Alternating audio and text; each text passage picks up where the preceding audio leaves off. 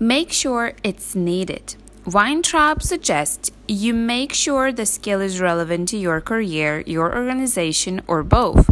You may be jazzed up about learning how to speak in front of large audience, but does your manager value that?